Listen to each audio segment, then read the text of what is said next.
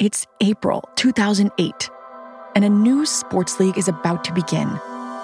The IPL, or the Indian Premier League.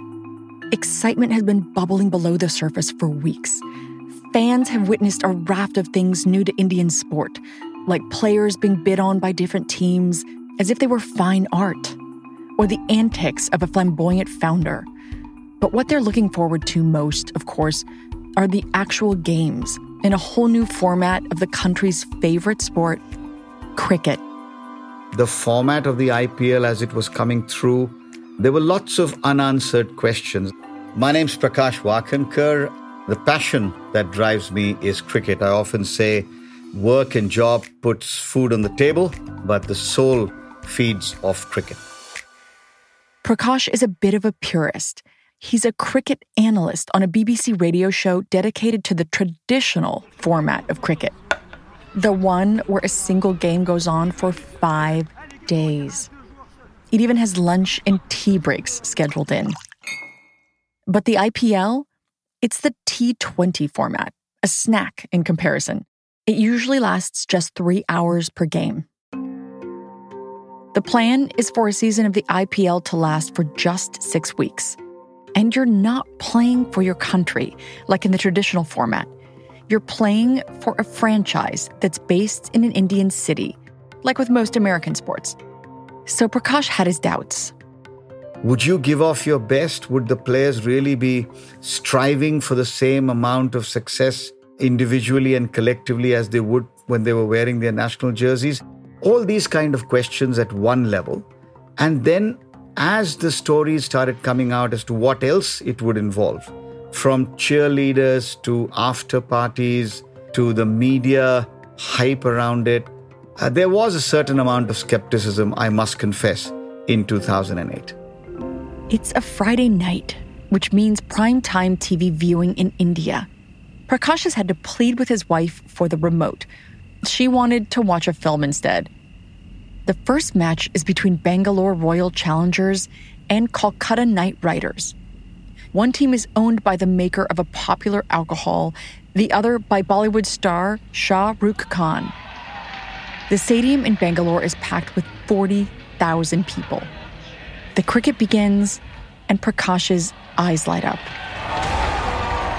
It felt like I was watching a thriller in a cinema theater. The atmosphere.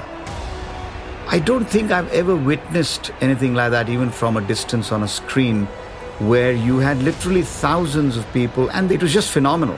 The energy, the razzmatazz, the color, the way the ground was decked up. I have to confess, cheerleaders, pom-poms, features on television, the cameras, the commentators, the jostling, and of course the performance of the cricketers. It was all just fantastic. But while launching the league challenged the idea of what cricket could be in India, what lay ahead was far more daunting. A leader disgraced and dismissed. Scandals that would cause an exodus of fans and threaten the very existence of the IPL. Challenges that would require a team of leaders to put aside their individual interests to save the league, including the biggest challenge the league had ever faced, a worldwide pandemic. Cricket's all stopped. All of that was up in the air, and I think everybody was just sitting there waiting to see what was going to unfold. And as we all know now, it hasn't been pretty since. I'm Gabriella Cowperthwaite, and this is Teamistry, an original podcast from Atlassian, makers of teamwork software like Jira, Confluence, and Trello. This show is all about the chemistry of teams and how some teams can change entire organizations and even whole industries with new ideas and unconventional ways of working. The Indian Premier League begins not with a team, but as the brainchild of one man, Lalit Modi. Born in India and educated in the United States, he toyed with the idea of a city-based cricket league for almost a decade. He had no background in cricket. He'd studied electrical engineering and business in the US, but he had a knack for original ideas. This is Simon Hughes, a former English cricketer and co-author of A New Innings, a book about the IPL. How he came by the idea of the IPL really was working in America, working for Disney as a marketing executive, and seeing the way that American sport, college sport and obviously franchise sport was so successful and commanding the attention of the population on certain nights. He realised the importance of putting on sport when people could watch, so in the evening, effectively. In 2005, Modi had returned to India. He became the vice president of the body that governs cricket in the country, the BCCI. Football may be a fixture in America. Soccer may be adored in Europe and South America. But cricket in India? It's like a religion. The traditional form of cricket is sacred and honored by a core of fans. But Modi sees an opportunity for cricket to grow even more and bring in a bigger fan base. At the time, an international version of T20 is gaining in popularity around the cricketing world. It's short, snappy, and as opposed to the male-dominated audiences of traditional cricket, you see a lot more families and women at T20 matches. In fact, in 2007, the Indian national team wins the first ever T20 World Cup. Modi sees this as a perfect time to cast traditions aside and repackage cricket in this new league. He wanted there to be an after-match party. He wanted there to be some dancing and some entertainment after matches as well for the players and for their sort of entourages to kind of keep the entertainment buzz going about the tournament. And the parties were almost initially even more exciting than the matches. Players talked of barely going to bed and things like that. The idea is that the IPL audience wouldn't just sit in the stands and watch a game. Instead, they'd be consumed by an atmosphere that's supercharged with music and performances by Bollywood celebrities. The fans would be on their feet, even if they don't follow the sport.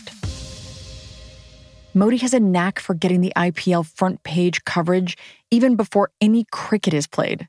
For instance, he comes up with the idea that all the 8 franchises have to bid for cricketers at an auction, like they're pieces of art. Simon describes one such auction at a plush ballroom of a seafront hotel in Mumbai.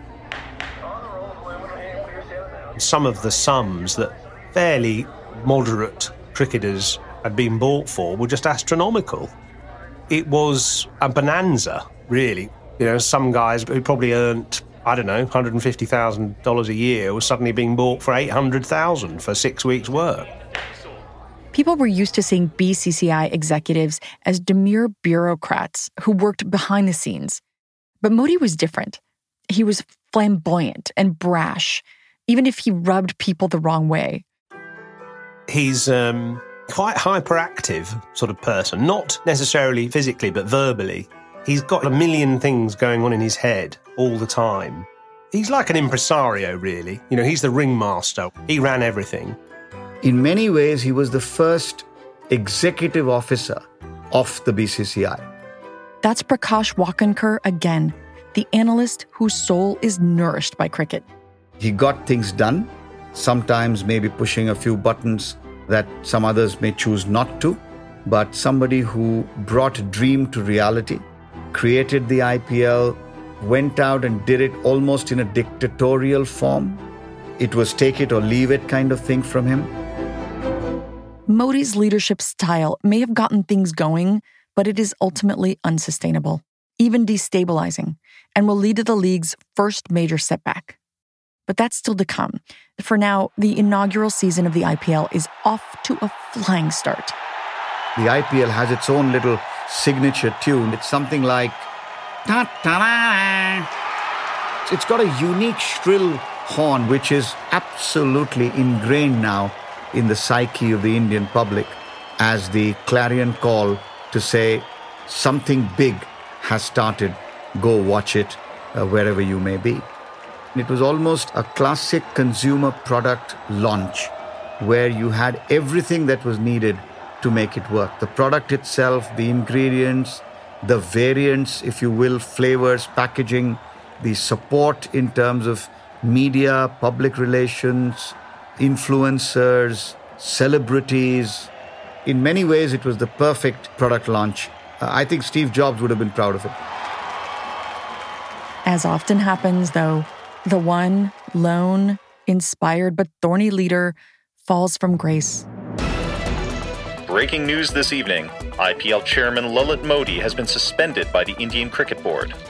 At the end of 2010, just 2 years after the success of the first season of the IPL, the cricket governing body in India accuses Lalit Modi of financial irregularities and misconduct. Here's Simon Hughes. There were rumours, and I think they were proved, of some financial impropriety, of perhaps rather favouring certain companies or broadcasters. There was stuff he did which was not entirely above board. He just became a bit too powerful, a bit too big for his boots, and didn't really delegate anything. Modi's removal leaves a vacuum inside the IPL, and not just a leadership vacuum when it comes to new ideas and continuing the league's track record of innovation. Who will come forward to ensure the league doesn't slide deeper into scandal? Without this leadership, a bigger blow to the IPL comes in 2013. 3 players from the Rajasthan Royals team are accused of spot fixing. That's when someone deliberately performs poorly to influence the outcome of a certain moment in the game. It's usually done in collusion with illegal bettors and bookies. I remember one famous player actually saying he watched a particular game on telly and he said, "That was weird. That bowler's quite steady and consistent, and suddenly he's bowled those 2 terrible overs. I couldn't figure out why." Well, of course, the reason was he was paid to do it. So it was a very sad period. This becomes a huge scandal. Footage of what's believed to be the exact moment in the match when the cheating took place is all over the news. Shane Watson, an Australian cricketer who started his IPL career with the Royals, was on the field playing alongside those same team members. He was dumbfounded. Well, gosh, I'd never experienced anything like that before. So to be involved in a team where you play a game that night, the next morning you wake up and 3 of your teammates who played in the previous game had been taken by the police and were being interrogated for things that had happened during that tournament in regards to some alleged spot fixing. So that's when everyone starts to look over their shoulder, starts to question everything that's been happening. That pushes you away from the sport. You don't want to watch it. You don't want to talk about it. You don't want to read about it. And you know that any sport in the world is sustained and owned ultimately by the fans. So if the fans go away, there is no stage for a performer to perform. Some fans did go away. And we know this because someone very close to the show had that experience. Hello, check 1, 2. This is Rematullah Sheikh. He's Team Mystery's story producer and a cricket fan. He joined us from his home in Dubai. So, Remit, we just heard from Prakash about the impact that these controversies had on the IPL. What was it like for you as a cricket lover and someone who followed the IPL? I remember the exact moment I stopped watching IPL. Can I share that with you? Yeah, go ahead. So, Rajasthan Royals was my favorite team. I loved them because I loved the captain of the team at the time, Rahul Dravid. He was a mentor I never had. He's this hardworking, extremely professional, principled cricketer who had a spotless record on and off the field. So when these spot-fixing allegations surface, Rahul Dravid, being the captain of the team, is amongst the first people to be called into questioning.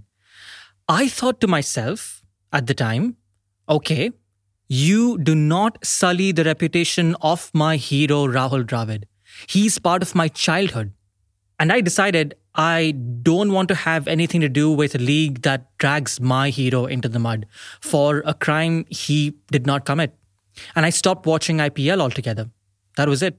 And what do you remember about the league from that point on? I mean, if there were a lot of fans who walked away, how did this impact them? Well, the league actually moved on without people like me. And much of it is because of this rebuilding exercise that was done at the top. This spot-fixing controversy and another scandal involving a share owner from Rajasthan Royals who was accused of illegal betting, they were a rude awakening that something wasn't right with the league. It prompted the Supreme Court of India, the country's highest court, to appoint a special committee. And that committee recommended that cricket in India generally, and IPL specifically, needed to be more transparent and the governance needed to be improved. The main way they did this was to introduce a separate governing body for the IPL. It was to be made up of members from the BCCI, representatives of some of the IPL franchises, and someone from the Players Association. And those representatives of IPL teams would have to rotate every year to ensure better representation. This immediately led to a cultural shift. Instead of being led by a single leader, which made it prone to mismanagement in the past, the IPL is now led by a representative team, a team that has the best interests for the league. And this team wanted to restore transparency to IPL, have more emphasis on cricket and less on the after-parties and the glitz and glamour. I think there was perhaps a rebalancing post Lalit's departure of the emphasis being on the cricket. This is Manoj Badale. He's the lead owner of the Rajasthan Royals, and he co-wrote the book A New Innings with Simon Hughes. Here's what he learned from the changes that started taking root in the IPL after 2015.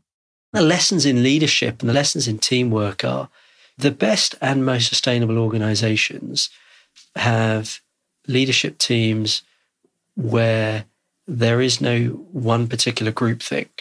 There is no one particular dominant prevailing view, and where there is cognitive diversity. So, one of the things that I think is really important if you're going to build resilience and sustainability into your governance and leadership structures is to have opinions drawn from a diverse group. And this group knew that for the league to survive, well, it needed some rules. Rules that meant the IPL itself would always come first over any one cricket team's interests. As Prakash explains, if you look at the anti-corruption units that have been set up now, I dare say that process is today much more robust than even in international cricket. There's monitoring of player behavior, there's monitoring of visitors, there's obviously a lot of visual checks in place inside the dressing rooms, communication, constant awareness classes. There's a lot of education. There's a lot of preventive measures. There's a lot of policing. And that automatically then brings the sense that we're in this together and none of us individually should be trying anything stupid which could jeopardize the whole ship. All of that, I think, restored credibility. Prakash believes that having representatives from all stakeholder groups agreeing to a new set of rules helped the club representatives inside the new IPL governing body go from on-field enemies to off-field allies. The interdependency amongst the owners on one side, balanced with the competitiveness and the urge to win, I think did get much sober. It wasn't win at all costs anymore. I think there was a sense of understanding that together we can make this much bigger. And if we make it much bigger, each of us, given our proportionate shares, is also going to get both economically and otherwise rewarded. After all the turmoil, instead of falling apart, the IPL becomes even more popular. With the new rules in place and the team owners working together as partners, they can achieve economies of scale that they couldn't have on their own. For example, the IPL leadership team can take advantage of a digital revolution that is gripping India in 2015. Everyone is connecting online through their smartphones, which in India are sometimes called handsets. Here's Simon Hughes. Suddenly, in around 2015, the data prices dropped massively from being some of the most expensive in the world to being some of the cheapest in the world. And so now suddenly everybody could afford not only a phone but a smartphone, and they could download the games and the digital coverage onto them. By rolling out and practically giving out free handsets to literally millions and millions, hundreds of millions, which allowed them to be able to stream this live. The ordinary corner store owner could have that phone propped up on the side of his counter and follow the game even while he was serving a customer, which was otherwise not possible. Riding on this digital wave, the IPL leadership team decides to add multiple languages to its broadcasts, tapping into the multitude of dialects in India. They also introduce female broadcasters and analysts. The result? IPL's unique TV viewership numbers vault from around 200 million in 2015 to over 450 million in 2019. The league's value doubles to almost $7 billion. It was all just fantastic, and many of us wondered whether it could sustain itself. It's March 2020, and the 12th season of the IPL is scheduled to be held in a month. But the most awaited event in the country is completely derailed by a global pandemic. A decision is made to postpone the IPL. Here's Simon Hughes. I think it was the first time for probably about 50 years that no cricket was played for a month anywhere in the world. It was obviously a very uncertain time. This had just suddenly hit us, and nobody knew what was the way out and what was the future for life, never mind sport. This doesn't just affect the players and the league owners. As Prakash explains, the IPL now fuels an entire economic system, and many households in India suffer without the IPL. If you just look at one venue and you look at the ground stuff, that in itself is probably about 40 to 50 families being impacted. Think of the vendors that sell food and drink inside the stadium. Think of the policemen who probably get paid a little bit extra for what they do. The entire shebang of this carnival called the IPL, which must run into literally thousands and thousands of people. All of that must have been very, very scary. So I was particularly anxious about, and to some extent negative about, the ability for the IPL to take place in March, April. That's Manoj again. He's especially anxious because the IPL takes place over 6 intense weeks of games. If the 2020 season is to be played at all, it needs to be in sync with the calendars of at least 5 cricketing nations to ensure their players aren't tied up elsewhere. There are far too many moving parts to this league. It's now summer of 2020, and if the IPL doesn't happen soon, it may just never happen this year.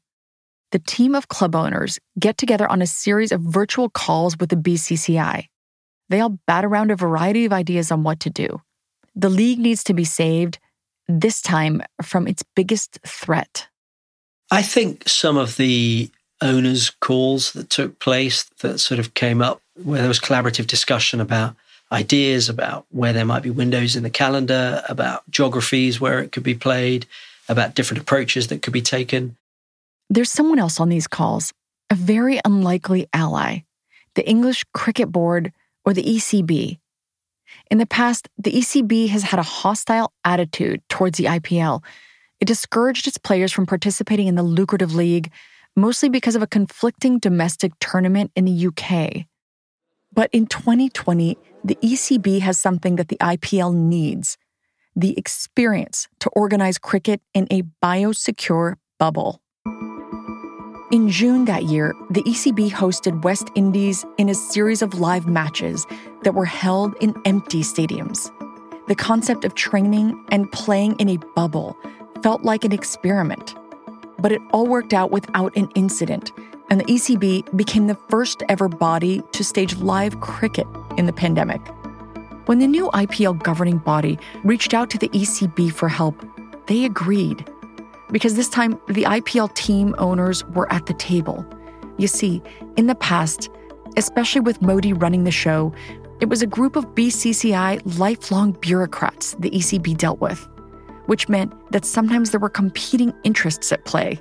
But now, with everyone walking into the dark unknown, it helped that the ECB felt confident they could work productively with the IPL itself. There was extensive collaboration between the cricket boards to share best practice on maintaining of these biosecure bubbles, from best practice manuals to operations manuals to which vendors to use, for which type of test. I don't believe without that collaboration, without that information sharing, the tournament would have taken place. And that's what is key here. As Manoj explains, that while the ECB shared best practices, the IPL leadership team would still have to figure out how to do it for themselves. With a few years of working as one team under their belt, they were set up to support one another when they needed it most. And then the operational complexity of maintaining that hotel security, and I'm talking about biosecurity. It takes daily meetings, daily testing, incredible commitments and efforts by the support team. And then, of course, there are protocols that get breached. So what happens when a protocol gets breached? What happens when there's an accidental breach of biosecurity? Teamwork, knowledge sharing, collaboration was fundamental. With some thorough planning to keep the players and staff safe, the IPL can now be revived. A new schedule is set, September 2020. But the league needs a place to play, a place with low COVID cases and the infrastructure to host all these teams and games. They choose the United Arab Emirates. The cities of Dubai, Abu Dhabi, and Sharjah have stadiums and are close enough to maintain a bio bubble for the players. Shane Watson, the former Australian cricketer, packs his kit bag to fly out of Sydney to Dubai.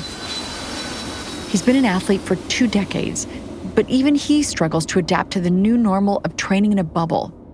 Besides, the occasion is a little more somber for him. This is going to be his last international appearance. The new world just was difficult. More than anything, you're just not built to be so isolated. Knowing that my family couldn't come as well and knowing that it was going to be my last tournament that I was ever going to play, just all those factors sort of came together.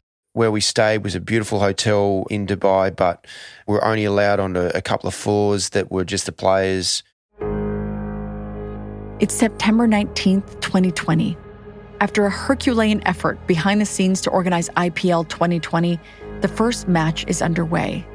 It's Mumbai Indians versus Chennai Super Kings, Shane's new team. As he walks onto the field and looks around, it's all a bit eerie. Stands that quaked with the screams of fans are empty. The plumes of celebratory smoke, gone. Cheerleaders, none. But in the bleak times of COVID, isolated fans at home still have something to look forward to: cricket. Shane's been battling isolation up until this point, but now it's a different kind of battle. With a bat in his hand, he braces for the bowler charging his way. Shane swings his bat, and bam! Wow! What a cracking 6 from Shane Watson! It feels like old times again. The thing that I found just sort of shut out that isolation that you feel when there's no one in a ground was the crowd noise through the speakers. And I think such a simple touch just provided the intensity for me that you needed, just to be able to make the players feel like there's the environment, that intensity in the atmosphere. Fans aren't just heard, they're also seen.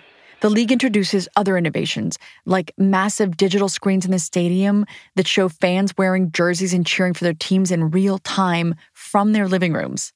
It's as if the stadium entered their homes, IPL entered their homes. It also managed to bring back some old fans. Our story producer, Rematula, who stopped watching the IPL after 2015, has had a change of heart. So I went from boycotting the IPL to now waking up at 4:30 every morning to watch an IPL match. And I was in Vancouver at the time, so that's when the game started. All my senses were now feeding off pure live cricket, uninterrupted. No scandals hanging over these games. They had spent the past few years working together to reform the league, make it more transparent, and redistribute control amongst representatives who, as a collective, cared more about the league and not necessarily their individual pursuits. Talking of the matches themselves, because there's literally no one in the crowd, the camera is instead focusing on these really small details like the expressions of a cricketer, the reactions from their coaches, and the quality of cricket. Oh my God, the number of times, Gabriella, the number of times matches went down to the wire. And I was literally on the edge of my seat. There, in that moment, I got my childhood back. It took me back to the living room of my home in Dubai, where I didn't just watch cricket, I felt it. IPL 2020 gave me something to look forward to in a very dark period of our lives. Manoj, the lead owner of a franchise with serious stakes in this tournament, watched from his home in the UK as all the back-end teamwork bore fruit. I think there was extensive informal knowledge sharing between teams and franchises. There was extensive knowledge sharing between hotels and stadia. Just the actual flawless staging of a tournament that brought so much joy to India at a time when big parts of India were in lockdown and big parts of the world were in lockdown. For me, IPL 2020 was an exemplar in what happens when you get effective collaboration and what happens when boards and teams work together. The success of the IPL gave momentum to the creation of other sports leagues in India, the Premier Badminton League and the Indian Super League in soccer, to name just two.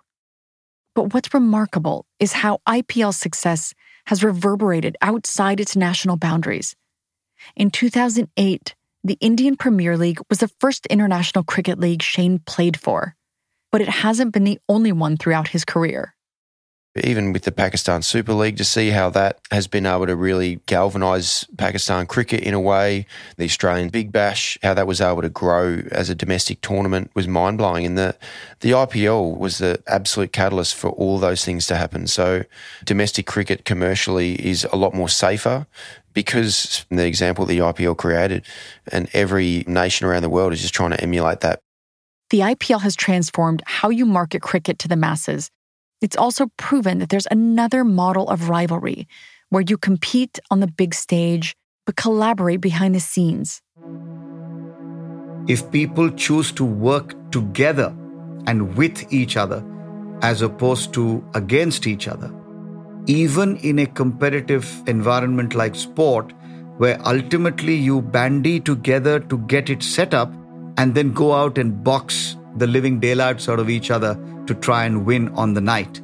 I think it just shows the wonderful thing that sport can be.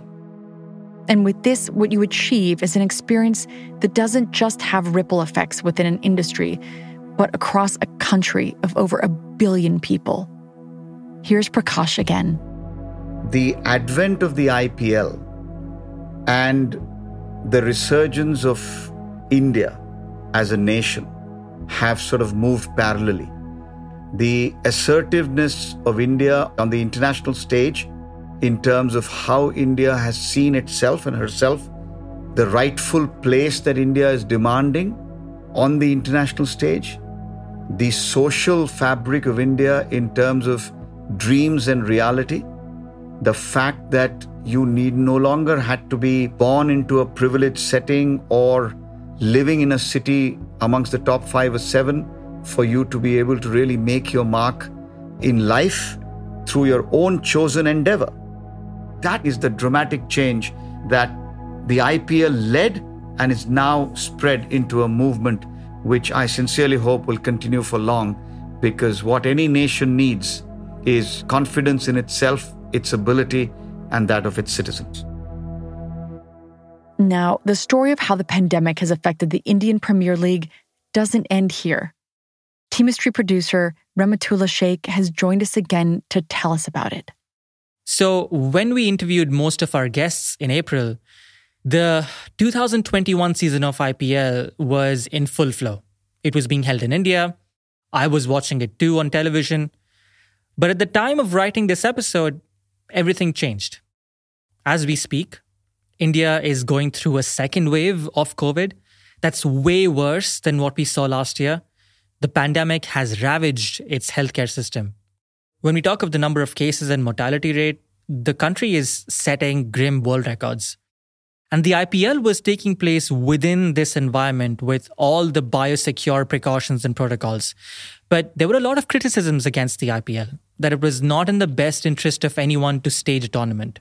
So the idea we explored in this episode that IPL last year was providing entertainment to people who are under lockdown, that sentiment doesn't hold up as much this year? Exactly. And then there came a breaking point. Some of the players and staff tested positive for COVID on April 30th, which meant the bio bubble had been breached. The match that day got cancelled, and in a couple of days it was announced that the league is indefinitely postponed. I see. So this time the bio bubble didn't work. Yep. And as the team that produces Team History, I think it's important for our listeners to know about this development. This episode is about the journey of the IPL and the team that saved it and helped it thrive.